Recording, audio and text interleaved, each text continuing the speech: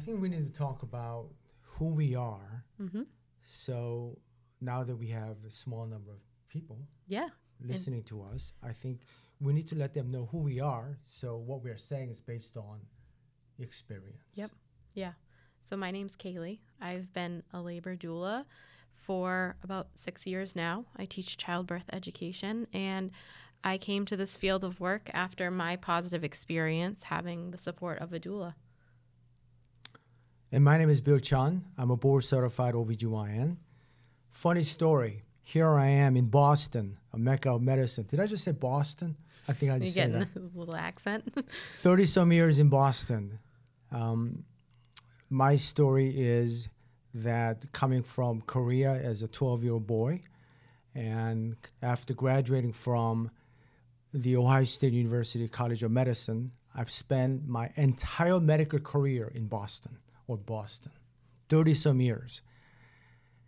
The 30-some years, I think, is significant because when I tell you, since many of you probably were not born when I started my training, is that I was trained before the age of cell phone. Can you remember the last time or the time your life was without cell phone? No.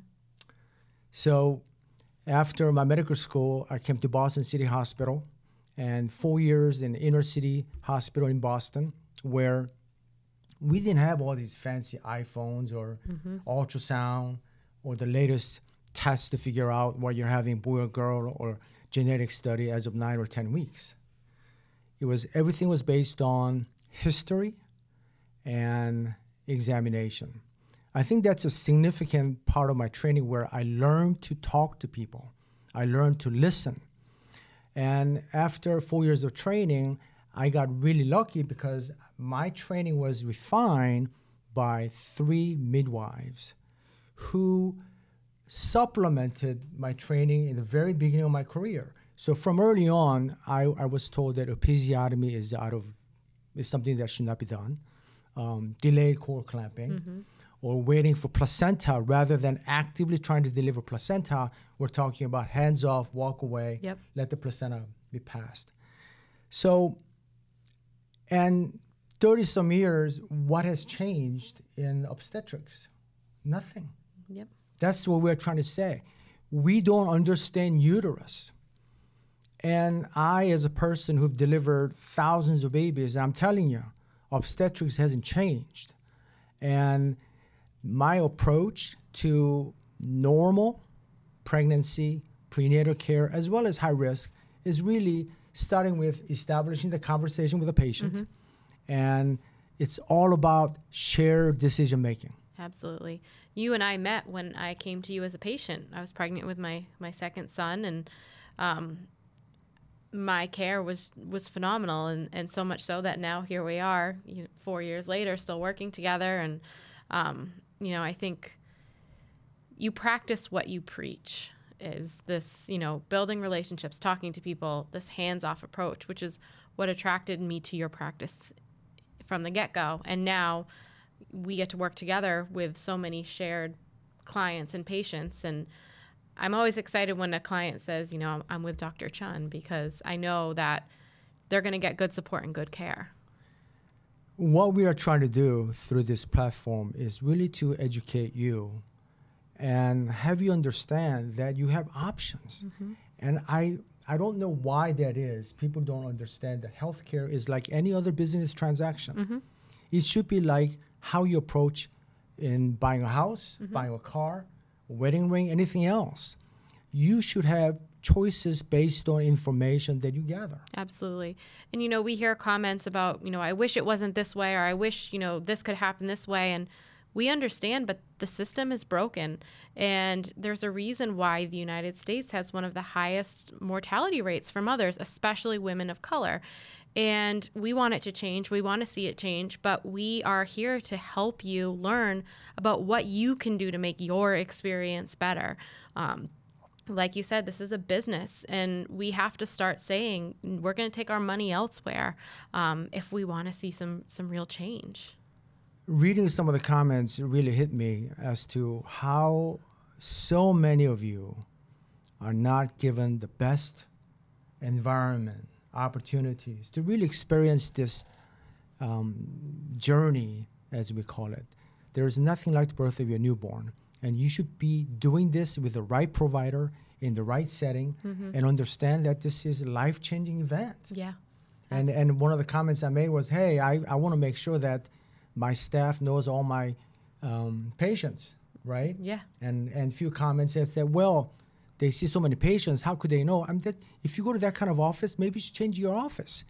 And by the way, I want to say something. In that distribution of providers in this country it's not fair. I mean, I'm talking from Boston. And I know there are many parts in this country where there are no prenatal care providers, midwives, obstetricians, or general practitioners, right? Yeah, yeah. And I think, one thing that comes up a lot or we hear a lot is, explore other options. And I think this is a good segue to talk about the option of midwifery care and home birth as an option for certain low-risk people. One of the ways to reduce cesarean section in this country is educating and training more midwives. And I do want to say some babies do not come vaginally. Right. There's no shame.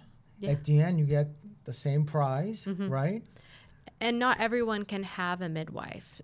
Some people are more comfortable with obstetrical care from an OB, and other people can't. They risk out of midwifery care, and they need an induction for legitimate medical reasons, or they need a cesarean section. And it's so amazing that we have those options, because if we didn't have those options, those people would have very poor outcomes. So about 90% of births are done by physicians, something under 10% by midwives. And as of 2020, 1.3% birth done at home. Mostly planned, I think about 13% unplanned home birth. Now, how do we get to have more midwives in this country like they do in other advanced countries is by demand. Yep. Right? Yeah, by demand. We need to make it more of a normal thing. Educate people about the option, and I think we need to pay midwives more. Yes. And so the one thing I had said was one of the ways to decrease cesarean section is better education for patients. And we need more midwives. And you had mentioned cost. The current financial incentive really doesn't work in that if a doctor is scheduling a 30-minute procedure, a C-section, which often takes 30 minutes, maybe a little bit longer with a repeat, why should that doctor be paid more than a midwife who stays up 24 to 36 hours with you and amazing vaginal delivery and the patient recovers quicker? But the way it is right now, it's not the case. And that has to change. Yep, absolutely. Like I said, the system's broken, and there's ways that we could make small changes that would make a world of difference. Following that topic, the reason we are here is because doula, when I tell people about doula, what is a doula? What is that? Many people still don't understand what doula is. And I say simply, doula is a layperson, non-clinical person whose job is to support you during labor and delivery and postpartum. Exactly. I always say my job is to bring comfort to that birthing family. So whether it's physical comfort to the person that's in labor with position changes and massage or counter pressure, whatever it is I can do to make this process more physically comfortable for them, I do that. I also don't want to make them comfortable in understanding what's happening to them. So educationally, we're non-clinical, but we're trained in understanding like the anatomy and physiology of birth. So we can say, yeah, this is normal, or you might feel this next. And also helping them feel comfortable in being self-advocates. So this was a big thing. Being a doula, we're there to create space for people to advocate for themselves, to ask the right questions, to ask for time, to ask for space, to be able to know that they can say no to things or say stop to things, and just making them more comfortable in being able to do that and giving them the resources and the tools to do that. So we're talking about continuous support. What I mean by that is many of you going to a large practice with 3, 4, 5, 6 physicians. So if you are in a hospital setting, laboring for a day or two, that's 2, 3, 4 different doctors. Exactly. And nurses are usually, they usually work 12-hour shifts. But imagine if you had one person, Kaylee, who has seen from the beginning on Monday, and she's still with you on Tuesday, and maybe it's just that last hour the patient needs before delivery takes place, right? Yeah, I mean, oftentimes we're there building that relationship prenatally. So I have people that hire me as early as 12 weeks, as soon as they know they've gotten out of that first trimester and they're ready to put some, investment towards it. We start working together in pregnancy. So we build a relationship, we build trust. So that way, anytime they have questions or anxiety, I'm there as that person who can say, yes, this is normal, or try this or try that, or you know what, why don't you reach out to your doctor? And then through early labor, I'm there to listen to the change in her voice from, she's at home comfortably laboring to, hey, I'm hearing that your breathing is different and, you can't talk to me through these contractions now. Why don't I come and be with you? Or if you want to labor at home for a long time, or if you're ready to go to the hospital, now would be a good time. And then as soon as that physical support, typically around active labor when it starts, as soon as there's that need for physical support, the doula then goes and joins you. I would say the average amount of time I'm with a person during labor is probably 10 to 12 hours. And I'm there for them and I'm there for their partner as well. I think a lot of times people think doulas are only for people that want to have unmedicated home births. And hold it right there. So unmedicated birth. Yeah. We're talking about since 70+% of birth are done with epidural. Right. So unmedicated it's not the majority. Right. And a lot of people think that that's the type of birth you need to want to have or are planning to have a doula when that's not the case at all. Majority of the births that I support are people that are birthing in a hospital and that are planning to get an epidural. And a lot of people hire me because of anxiety, because they're afraid of the process. They want someone to help walk them and their partner through it and understand how to make it more comfortable for them, how to, navigate different options as interventions are proposed or discussed. So it's not just this, a lot of people think of it as like a hippie type of thing. And that's not the case at all. A doula can be for any type of birth. I've supported planned C-sections where we do a lot of work prenatally to talk about how to prepare for the surgery itself, what to expect, working on some of the fear and anxiety surrounding it. And then we do a lot of work on how do you prepare for going home with baby after major surgery, and how can I support you there? So doulas can be for every single type of birth. But one thing you mentioned that I think is important to come back to is that we're non-clinical. So we have no medical training at all. I have been to hundreds of births now. I've been doing this for 6 years. I have a pretty good idea of what's going on, but I can't read a strip. I can't tell you what is, a reassuring, is that enough variation? Is this decel too low? And are they recovering fast enough? I can tell when it goes down and when it goes up, but I can't tell my client, based on what I'm seeing with your baby's heart rate, you should do X, Y, or Z. Because I didn't go to medical school. I took a weekend training and passed, a certification. But when I say that doula shouldn't advocate for you or tell you what to do or give you medical advice, it's because we are not trained to do so. And you can take the weekend training and become a doula, and you could have someone this is their first birth, and tell you, you should do X, Y, or Z. And I think the title doula holds a lot of weight because people think you are an expert. So it's important to know that while we have a very important role in this process, it is non-medical, and we should not be giving any medical advice or telling you when you should be induced or what you should do. I think that because a small number of doulas who are perhaps too outspoken probably are the ones responsible for negative image of doulas from provider's standpoint, right? Yeah. Because I don't understand, based on what you just said, what's the downside of hiring a doula? Nothing. There's no downside. The only obstacle is the cost, Yep. which we'll have to talk about later.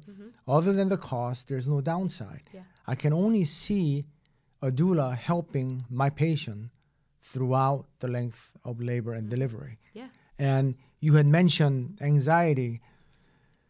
I mean, so much of medicine is managing anxiety, right? And having the laboring patient with partner, with the doula, with the right staff. I think so much can be allowed to happen. If we talk about cesarean section, the most common reason for cesarean section is failure to progress, which means cervix is not dilating enough over time, or the head hasn't dropped. The thing is, that's a very subjective diagnosis. Yeah. So this is where this is where I think if a patient was told that by a provider, your cervix hasn't really done much, and I think we should do a C-section, I could see how the same patient with the right support, like you, maybe allowed a little more time. Right. Just because what's the downside? I mean, she's going to get C-section anyway. What if she had additional time to really say, I've tried. It's really about I've tried. And in those cases, I've had it where the doctor comes in and says, I think this is where we're headed. I think we need a C-section. And, I look at my client and say, how are you feeling? What are you thinking? And they're kind of looking at me shell-shocked and like, I don't know what to think. I don't know what to do. And that's when I can say, do you guys want a couple minutes to talk about this? Yeah. Prompting them to say to the doctor, can we have a few minutes? And then we say, how are you feeling? What are you thinking? Your baby's doing fine right now. The doctor said that you're healthy and the baby's healthy. They're not seeing any signs of distress. Do you guys want an hour to kind of sit and think about this? And you can ask the doctor for that. And then they have that time to process. And like you said, say, I gave it every single, amount of effort I could. And then in an hour or however long, it is, as long as that person and the baby's fine, they can come into the C-section feeling more prepared. And in that time, we also talk about, okay, if you're going into a C-section, this is what you can expect. This is what the process is probably going to be like. What fears do you have? What makes you anxious about this? A lot of people have concerns about, will I be able to breastfeed? Is the C-section going to interfere with that at all? Tell me about what I'm going to experience in the operating room. So even just having that time to kind of help them understand what to expect and what the next steps are, I think can make that experience much more of a positive one. Along with the discussion about C-section, I think there are a few times where patients should be given time, such as anything invasive like amniotomy or rupturing membrane, or provider wants to place catheter into the uterus to measure exact intensity of contraction as well as frequency, or placing a little scalp electrode on baby's head for better monitoring of baby's heart rate pattern, or C-section. I think these are the times where you, the patient, should say, could I have a few minutes to talk to my partner, and doula? Because making the decision, rather than just having the provider stand right in front of you and just staring at you, come on, I got to go. I mean, make the darn decision here. I want to break their water. You've been however many centimeters, and I want to break the water. A lot of us will have that anxiety or so anxious to break the water. Yeah. But you should say, could I have a few minutes? And often, I think this is true too, a lot of labor and delivery nurses are very supportive. Yeah. And I wouldn't be surprised if a labor and delivery nurse steps in and says, hey, Dr. Chun, can Mary have a few minutes? And then I'd say, okay. Yeah. Yeah. I always tell my clients, the first question you ask is, am I okay and is baby okay? Yeah. And if the answer to that is yes, then we have time. And it might even be that you know your next step. You know what decision you're going to make, but you need privacy for 10 minutes to cry with your partner because this isn't what you wanted. Right. And you need to have those emotions and feel those emotions. Or you need to sit with your doula and say, I didn't want to do this and I'm scared about this. Like, I didn't want to get an epidural because I'm really afraid of needles. Like, talk me through what is this going to feel like? What do I need to do? That can apply to any situation. But even if you know your decision, you just need time to process. This is why going back to finding the right provider makes a huge difference. I mean, I think I have a unique practice, one of very few practices in Greater Boston where I'm a solo practitioner. It's between myself and my patient. And when I say I get to know my patients, I get to know my patients over 12, 13, 14 visits. And whether my patient has anxiety or not, I think we can have a conversation at different times during labor and delivery. We can have a conversation where I know what to say to make her at ease along with a partner. Right. And patients really appreciate being heard. Absolutely. And that's the thing people are not given. They want to be heard. Yeah, absolutely. There's a quote that a woman, as long as she'll live, will remember the way that she was made to feel during her labor. And I think that's so true. The impact that, the nurse, the doctor, the midwife, the doula, whoever, her partner, their behavior and the way that they act and interact with that woman, it's going to have a significant impact on her birth experience. And I think, so often I see doulas saying, well, I'm ready to advocate or fight with the doctor or, do this with the doctor. The time to make a difference in that type of a situation is prenatally, and supporting your client to make sure that they have built a relationship with their doctor. And if they don't feel comfortable with their doctor, helping them to either ask the right questions, say the right things to build that relationship, or supporting them and find a new provider. It shouldn't be in that birth space, because the energy that you bring into that room can have a serious impact on the birthing person. Our body works better when it's relaxed, when it feels safe, when it feels calm. If I go in and I start yelling at Dr. Chun because I don't like what he said to my patient, or I know that, my client didn't want this and I don't like the way he's approaching it, it's not going to make my client feel calm and relaxed. It's going to make them feel like, oh crap, there's a fight here and I need to put my defenses up. I'm in flight or fight mode, and their labor is not going to work. They're not going to progress.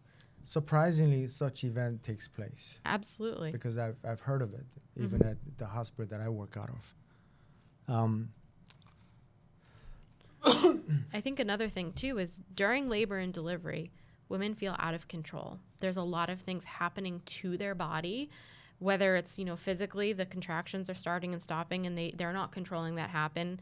They're being examined, they're being touched, things are happening and they feel out of control. So I think for then, a doula or a partner, whoever it may be, for them to then speak on their behalf or make a decision for them based on what they discussed 3 months ago when they weren't in labor, can make that out of control feeling feel even worse and even more intense. So giving the power back to that woman by making the space for her to say, I have questions, I need time, I think that's going to enhance the birth experience.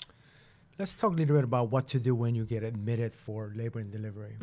I mean, I tell my patients and partner that this is the time to really plan ahead, right?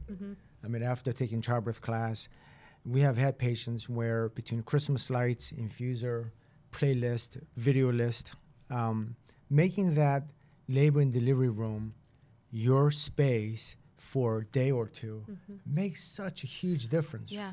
You want to feel relaxed and comfortable. The analogy I use in my classes is, if you were going to go to a yoga studio and take a yoga class and you go in and the lights are dim and it smells good and the instructor's there with nice music on, you're going to be able to focus and relax and get a lot more out of that yoga class than if you put an on-demand video in your living room. I think of birth as the same way. You want to create that sacred space where you can relax and feel comfortable and your body is at ease, because again, that mind-body connection, it's really important in labor and delivery. And when you feel safe and comfortable, your body's going to work better. Anything else? We had a lot of questions about gestational diabetes. Gestational diabetes. When to induce. So this topic hits close to home for me. I had 3 pregnancies that were complicated by gestational diabetes. First two, I luckily went into labor spontaneously on my own, had very, very positive birth experiences. My third labor, she took her time, and I needed to be induced, but still a very positive experience. There was a lot of questions about, if I have gestational diabetes, do I have to be induced at 38 weeks? And from my experience, it really depends on, how you're managing it. And I think you can speak to that. That's your area of expertise more. So gestational diabetes happens because placenta makes hormones to support the fetus. Yeah. I think that's another important thing is a lot of people feel like it's their fault. No, you don't have a control. And I have to say, when it comes to pregnancy, only action you take is to get pregnant, either in your living room or through help of IVF. Otherwise, there's nothing you can do about pregnancy. That includes gestational diabetes. So think about a human body. How does woman grow this little alien, right? Yeah, that's exactly what it is. At the same time, make sure that the host, the pregnant woman, is alive and doing well. So placenta makes lots of hormones. And gestational diabetes happens because the patient's pancreas is not producing enough insulin to compensate for it. So we do a test. First of all, there are many different tests. One-step test, two-step test. Most of us in this country, we use two-step, which means we use 50 grams of sugar between 24 to 28 weeks. If the level is too high, above 130, then we do 100 grams of sugar test. In some countries, they do one-step 75 gram of sugar on empty stomach. Somebody had asked, what if I can't really tolerate the sugar drink? Yeah. First of all, sugar drink, this isn't too bad, but I could see how it can make you feel pretty nauseous, especially if you already are struggling with some nausea or morning sickness or just not feeling great. And some patients who have had gastric bypass surgery, this test doesn't work very well. So what are the alternatives? Probably the best alternative is to check fasting at 24 weeks. And if you are under 85, you probably are fine. And if I wanted to double check because the patient has risk factors such as really high BMI or other family history as well as pre-existing condition, I may do it again maybe at 32 weeks. 32 weeks is usually when that insulin resistance really peaks. Some patients, I did this today. I told the patient, go to Amazon, you order $29.99 glucometer, which gives you 100 strips, and you check your fasting and 3 postprandial for a few days. Yep, and that's what I did for my third pregnancy because I knew it was likely I would have it again. And it, I think, gives you this is a check and balance, right? Keeps you honest. It's a great way to learn about your body too, and learn about how certain foods affect you and the way certain foods make you feel and how that might be reflected in your blood sugar. I know it can be intimidating to people that have never done it before. I knew the first time I had to check my sugar, I was a mess. But it's not terrible, and once you get the hang of it, again, you learn a lot about yourself. So that's how we diagnose gestational diabetic, and it turns out your 1 hour is elevated, so you do 3 hour, and 2 or more out of 4 values are elevated. Now you are gestational diabetic. Typically, what I do is I have you see a nutritionist. And then figure out if there's a room for better eating. Some people don't want to do that. So what I say, you know what? Why don't you just think about your bad habits and try to see what your bad habits are and do it kind of on your own? Because some people, when you're 20, 30 or 30 and 40, do you really want to be told what to eat and what not to eat? I think one thing, though, is a lot of people think like, oh, I eat really healthy. Every morning for breakfast, I have a smoothie. And then for lunch, I have, X, Y, or Z. And the things that they're eating may be healthy foods, but not for someone that's struggling with diabetes or gestational diabetes. A smoothie can be a really healthy thing, but for someone with gestational diabetes, probably going to spike your blood sugar. So just learning about which foods are going to help you to have more stable blood sugar. So, I mean, anyone that has gestational diabetes, I highly recommend either working with a nutritionist or learning more about how to eat to manage diabetes. And I think for fetus, having stable sugar or glucose is important because that's the only source from the mother through the placenta, umbilical cord. And the question is, why do we care if the sugar is high? Well, for the mother, gestational diabetics are at increased risk of any hypertensive conditions such as preeclampsia. And for the little one, large baby, if someone had 12, 13 pounder, probably that involved gestational diabetes. And when the baby is too big, then we're talking about cesarean section and all the comorbidities that comes with it. Yeah. And the reason, for that, or my understanding was that if you have a large baby, especially with gestational diabetes, and you try for a vaginal birth, there's that risk of shoulder dystocia. Shoulder dystocia, yeah. So if patient has gestational diabetes and estimated fetal weight is over 4,500 grams, which is 10 pounds, then recommendation would be cesarean section to minimize the risk of shoulder dystocia and possible injury to newborns. I think that's a segue. Another thing to talk about is we see a lot of questions and comments about, doctors saying my baby's measuring large, and is that a reason to have an induction or a reason to go for a cesarean? Just wanted to hear your thoughts on that. And I think, there's a difference and a distinction between, baby measuring large and you have gestational diabetes, or, just normal uncomplicated healthy pregnancy and the ultrasound is showing baby a little bit larger. Is there a difference there, or kind of what are your thoughts? I think with gestational diabetes, small number of patients with 4,500 gram or larger, I think primary C-section is reasonable. But it is my experience that trying to induce labor because of large baby has never worked. Let's talk about induction. Why doesn't induction work? It's very simple. We don't understand that uterus. We don't understand how contraction starts. So in 30-some years, I can say we still don't know how to predict labor. We can't stop preterm labor, and we can't put people into labor very well, right? Yeah. Because we don't understand uterus. Yeah. The other thing is people are different, right? Yeah, absolutely. Different age, different BMI, different race. People are different. So how can we come up with methods which will be applicable to everyone? And even the same person, a different pregnancy, I feel like the body, different baby, different reaction even, And I think that's because if you have all your 3 kids, they all look different. Yeah. They're different at that molecular level. Yeah, exactly. So I bet each one of them, if we were able to test their amniotic membrane, their tensile strength or toughness probably will be different. Yeah. Which is why it's sometimes you break your water and sometimes you don't, even though it's with the same partner. Yep.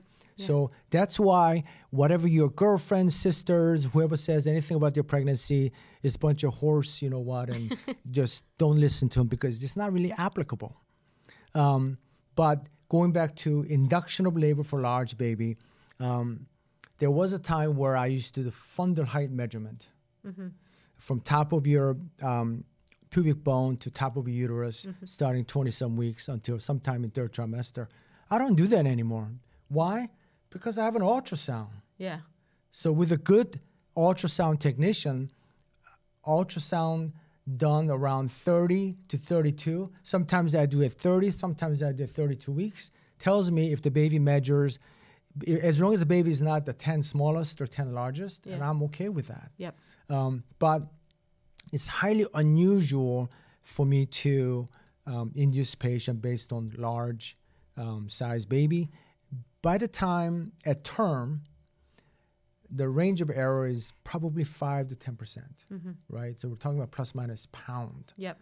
So, and also I may have a patient who is 5'6" with narrow hip versus I may have a patient who is 5'2" with better pelvis, more likely to accommodate bigger babies. So everybody's different. Yeah. At the end of the day, I think everyone deserves a trial. Yeah, absolutely. And this is where I say obstetrical medicine really is an art. This is where experience comes handy. Yeah. So important. And the relationship that you have with your doctor, that you can have these conversations, you can understand your risks, you can make decisions together about what's best for you, what's best for your baby. I think, there's an important combination of, looking at evidence-based practice along with the doctor's experience and your preferences and desires. And when you can combine all three of those things, I think that you can have a very positive labor experience no matter what the outcome is. So going back to gestational diabetes and induction, you can simply separate into those which require medication and those who do not. About 1 out of 3 will require either insulin or oral medication to control sugar. Some doctors will say insulin is better than the pills, but some patients, maybe because of language barrier, and some people just cannot tolerate needle. Yeah, it's hard. Not going to be insulin injection every day or twice a day, right? Yeah. There's a lot of anxiety. I had to use insulin for one of my pregnancies, and the first time it's not easy. The first time I gave myself that shot, it hurt like hell. And, I learned how to do it better and to make it hurt a little bit less, but there was a lot of anxiety that first time. So between injection with insulin versus pills, probably the outcome is about the same. And those patients who are in need of treatment will need antenatal testing to make sure baby's fine, usually either a non-stress test, which means being on a monitor for 20 minutes or more to make sure heart rate pattern is reassuring, or ultrasound with a fluid check once a week. So it's twice weekly with a fluid check once a week. As early as 32 if the sugars are all over the place. If they're in good control, around 34 weeks. If a patient has gestational diabetes and numbers look good based on diet alone, then those patients really do not need any additional testing unless baby measures off. If a baby measures really big or small, perhaps additional testing. And then time of induction. No one tells us to induce patients at 38 weeks and 0 day or 38.5 or 39. This is where question is, does my patient need induction for clear medical reason? In this case, gestational diabetes. The question is this a first baby, second baby, or third baby, right? Yeah. So this is where in order to induce labor, which means really coming up with ways to start contraction before spontaneous contraction starts, right? And often cervical ripening is required. Typically, when the cervix or the opening into the uterus is not ready, it feels like tip of your nose rather than your lips. And it's about this thick, and it's closed. It's not thinned out, and that requires something. And there are 2 ways of doing it, either mechanical with balloon to forcefully open up the cervix, which is uncomfortable and often not doable because cervical opening is just not open. Right. Sometimes we use little dilators which are placed in the cervix that absorbs water. So these little sticks are very thin, but as it absorbs water, it becomes as thick as a pencil or pen. Those are mechanical dilations or mechanical method. And the other is vaginal pill or oral pill. We use misoprostol. And then there's vaginal Cervidil, which looks like a shoestring. The thing is, whether it's mechanical with a balloon or oral vaginal misoprostol or Cervidil, the vaginal suppository, at the end, which one is better? There is no clear winner here. You know what that means? That means we don't understand the uterus. Yeah, and they all take a long time. They take a long time. Yeah. I this is not proven, but I always think that cervical ripening is chemical. I have to do something to that cervix to make it mushy. So I like using combination of oral pill, Mizo. Maybe I'll do that, every 4 hours, depending on how patient responds. If she does not respond after 2 or 3 pills, that's over 8 to 12 hours, then I may use vaginal suppository. But I got to break the cervix down. Yeah. So when we're talking about induction, yes, there has to be clear medical indication. But I don't want that induction process to be 3, 4, 5 days. Right. There's a difference between someone coming in, that's closed and firm versus someone that's coming in that's already 3 or 4 centimeters dilated. Yeah. I think that's how we made the decision for my induction is, I had gestational diabetes. I was, past my due date. It was 40 weeks and my cervix was 3 or 4 centimeters. So we knew it was going to be quick and easy, and it was. So with you, we probably communicated daily to make sure, hey, how you doing? How's the baby? Baby's moving. It's all good. But imagine you're being managed by Dr. Jones on Thursday, Dr. Brown on Friday, Dr. Kim on Saturday, come Sunday, Chun comes around. Each day, each doctor isn't going to call you unless you call. Right. So you have these days of anxiety. Yep. There's something that has to be done. So having that relationship with your provider buys you time. Yeah.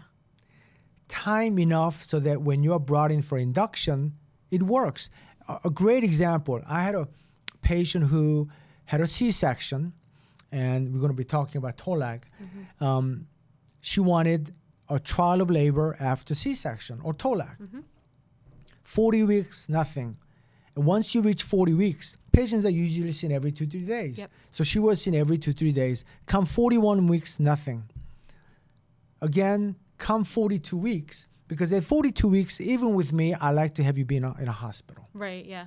So she was admitted at 42 weeks, and about 8 to 10 hours of Pitocin, she had a baby. Yeah. But those 2 weeks, I know it was very long for her, but she and we had a communication in place. So she knew that I would have done something. Now, had she been admitted at 41, it would not have been half day. Right. Would have required like 2 days. Right. And after cesarean section, options for cervical ripening is none other than mechanical method with a balloon. So this is where always ask, do I need induction? And what are my options? Right. Because I can't think, there are a few cases, maybe the amniotic fluid is almost none. Yeah. Then I think the patient should be admitted. Yeah. But, or of course, preeclampsia and other Right. maternal conditions. But often we're talking about soft cases, Yeah. right? Soft cases like elective induction at 39 weeks for Right. first-time pregnant mother, or AMA because patient is 35 years old and 1 month. Right. Yeah. Or slightly elevated amniotic fluid. Blood pressure that's 140s over 90s, but totally asymptomatic. That patient, gestational hypertensive patient, I think often are brought in a little too early. We've seen this all the time, right? Yeah, I think the question sometimes is not, do I have to be induced? Maybe yes, you do have to be induced, but does it have to be today? Exactly. Could it be in 5 days from now and everything still be safe, but my body be in a much, much better place to make this process smoother and easier for both me and my baby? Because as you go closer to your due date or farther away from your due date, you're more likely to respond. When I had a patient today ask me, what do you think about inducing me because I think I'm having a large baby? And I said, well, I'm not very good at it. That's my answer. I am not very good at inducing labor because I don't know how. No one is. No one is, and we have to start with that. But this really involves, and I have to say this over and over and over, it's shared decision making Absolutely. between two, Yep. the provider and his or her patient. Yep. Building that relationship. Building it all that comes back to relationship. that. Yep. Let's talk about TOLAC, trial of labor after cesarean section. Probably when I was a resident in early 90s was when TOLAC, maybe like 95, so it's after my residency, when TOLAC percentage was almost 1 out of 2, 50%. Since then, it's been going down. Yep. As of 2022, maybe 1 out of 5 or less try to have this trial of labor after cesarean section. And I think if patients are given more information, then I think more people will try. I think so. I think the thing that I hear a lot of times from people is they're afraid. And they're afraid of, the big risk factor that everyone cites is, their uterus rupturing. So I think understanding what is the actual risk, like what is that percentage? Is it 10%? Is it 5%? Is Very it 1%? Very low, not much higher than someone who never had a C-section. Yeah. So the biggest requirement or only requirement for TOLAC or trial of labor after C-section is you undergoing that process in a hospital where there is the support for emergency C-section. And surprisingly, even in where we are in Boston, not all hospitals have in-house 24/7 anesthesia. And we need that anesthesia to provide TOLAC, which is why some of the hospitals north of Boston do not offer TOLAC. Right. But American College of OB/GYN says after 1 C-section, you're a candidate. After 2 C-section, you're a candidate. And for those patients who undergo TOLAC, anywhere between 60 to 80% will be successful. Yeah. I think the thing to remember is cesarean has a lot of risk associated with it as well. And when we weigh the risks of TOLAC versus a cesarean, typically the risks of TOLAC are less than a repeat cesarean. I think, first of all, some babies are not going to come from below.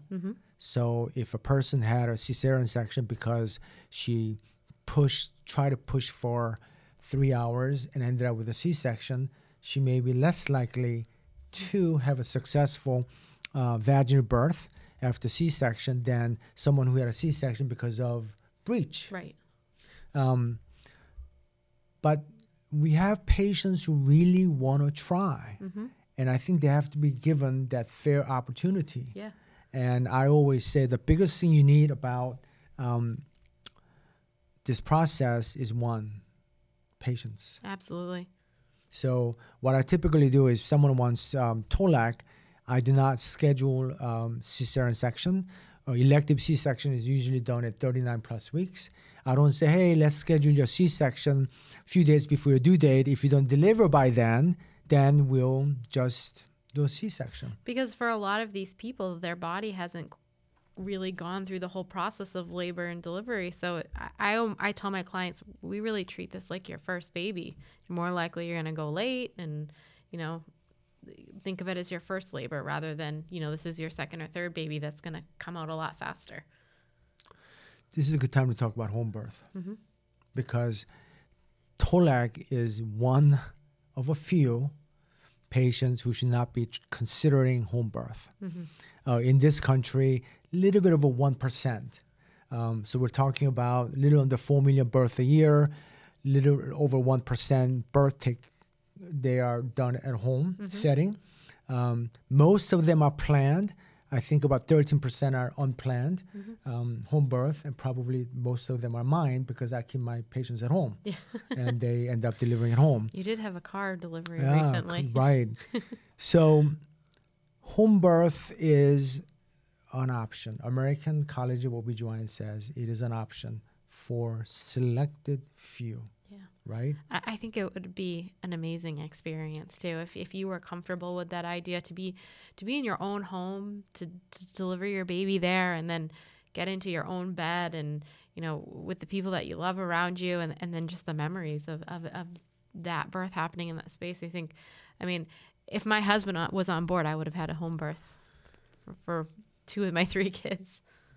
So that being said, risk factors, right? Yeah. It's really for low risk patients. Yeah. No other risk factors such as trial of labor after C-section, twins, no, breech, no, and any significant medical history like bleeding disorder, probably not good.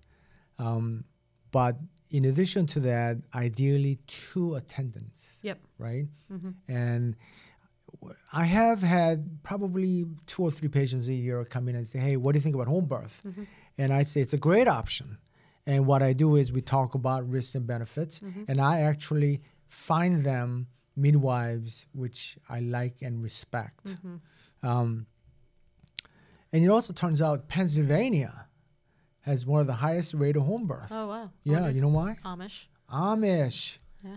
In Lancaster County, 14% of babies are born at home. Makes sense. Yeah. I mean, I think you make a really good point about talking to your obstetrical care provider about the option of home birth, because having that relationship established where, we hope that your home birth goes exactly how you want it to and there's no need for a transfer. But if you do need to transfer, having a provider that's knows you, has been on board with this plan, that you can have a smooth transition to the hospital and can try to keep your birth experience as close to that home birth experience as possible because they know you and they know your wishes. Again, it's going to make for a more positive birth experience. So aside from low risk patient with right midwifery team, but also this should take place close to a hospital setting in case of the need for transfer. Right. And it doesn't always have to be an emergency transfer. Yeah. Sometimes you get to the point where you need an epidural because of pain or exhaustion.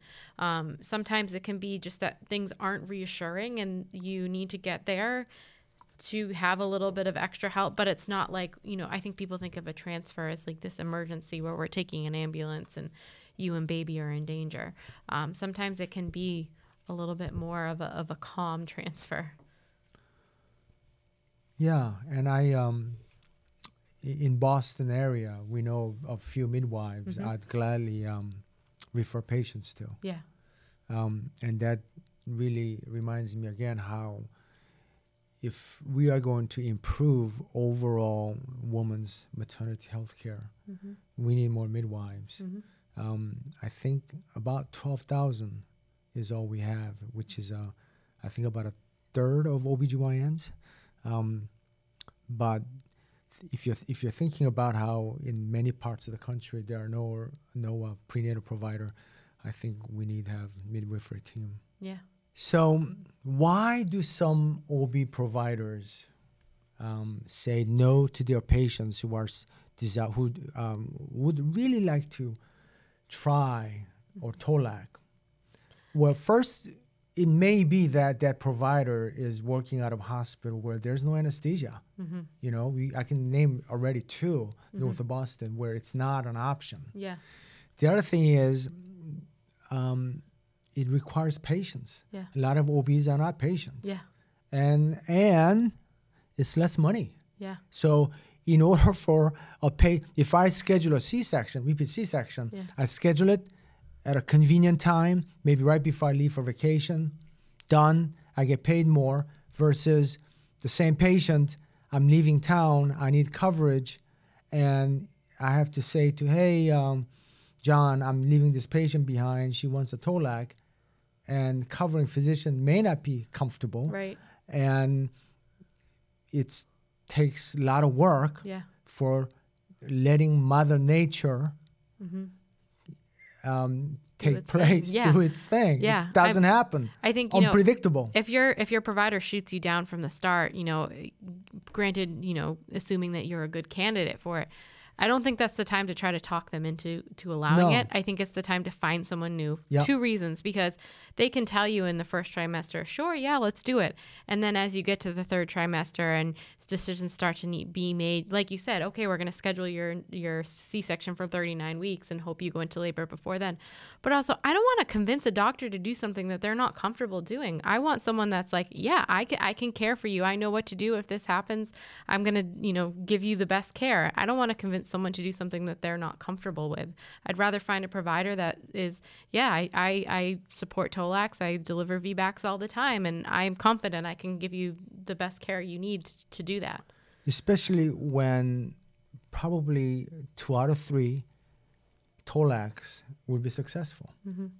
And you just need to leave them alone, monitor them.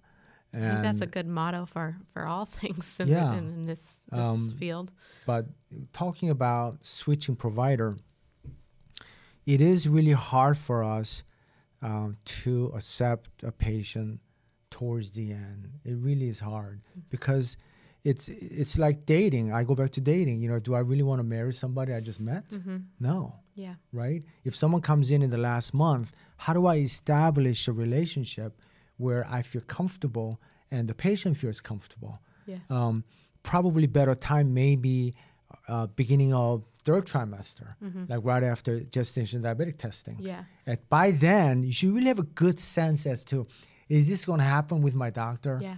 And Ask the hard questions early. Yeah. And if they say, push you off or they don't want to answer those questions or you're having a hard time getting a straightforward answer, that might be enough of a sign in itself.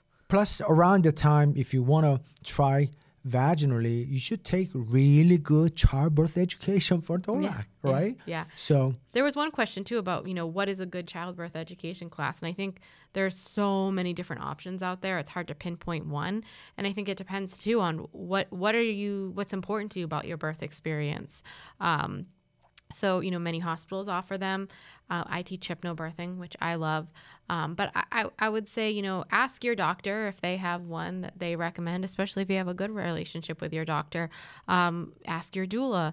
Research, what is that class all about? Ask for, references. Ask in, local community support groups. But it's hard to pinpoint one because there's so many different options. And most decent programs have websites where you can browse through. Yeah. And I think you can also call. Yep.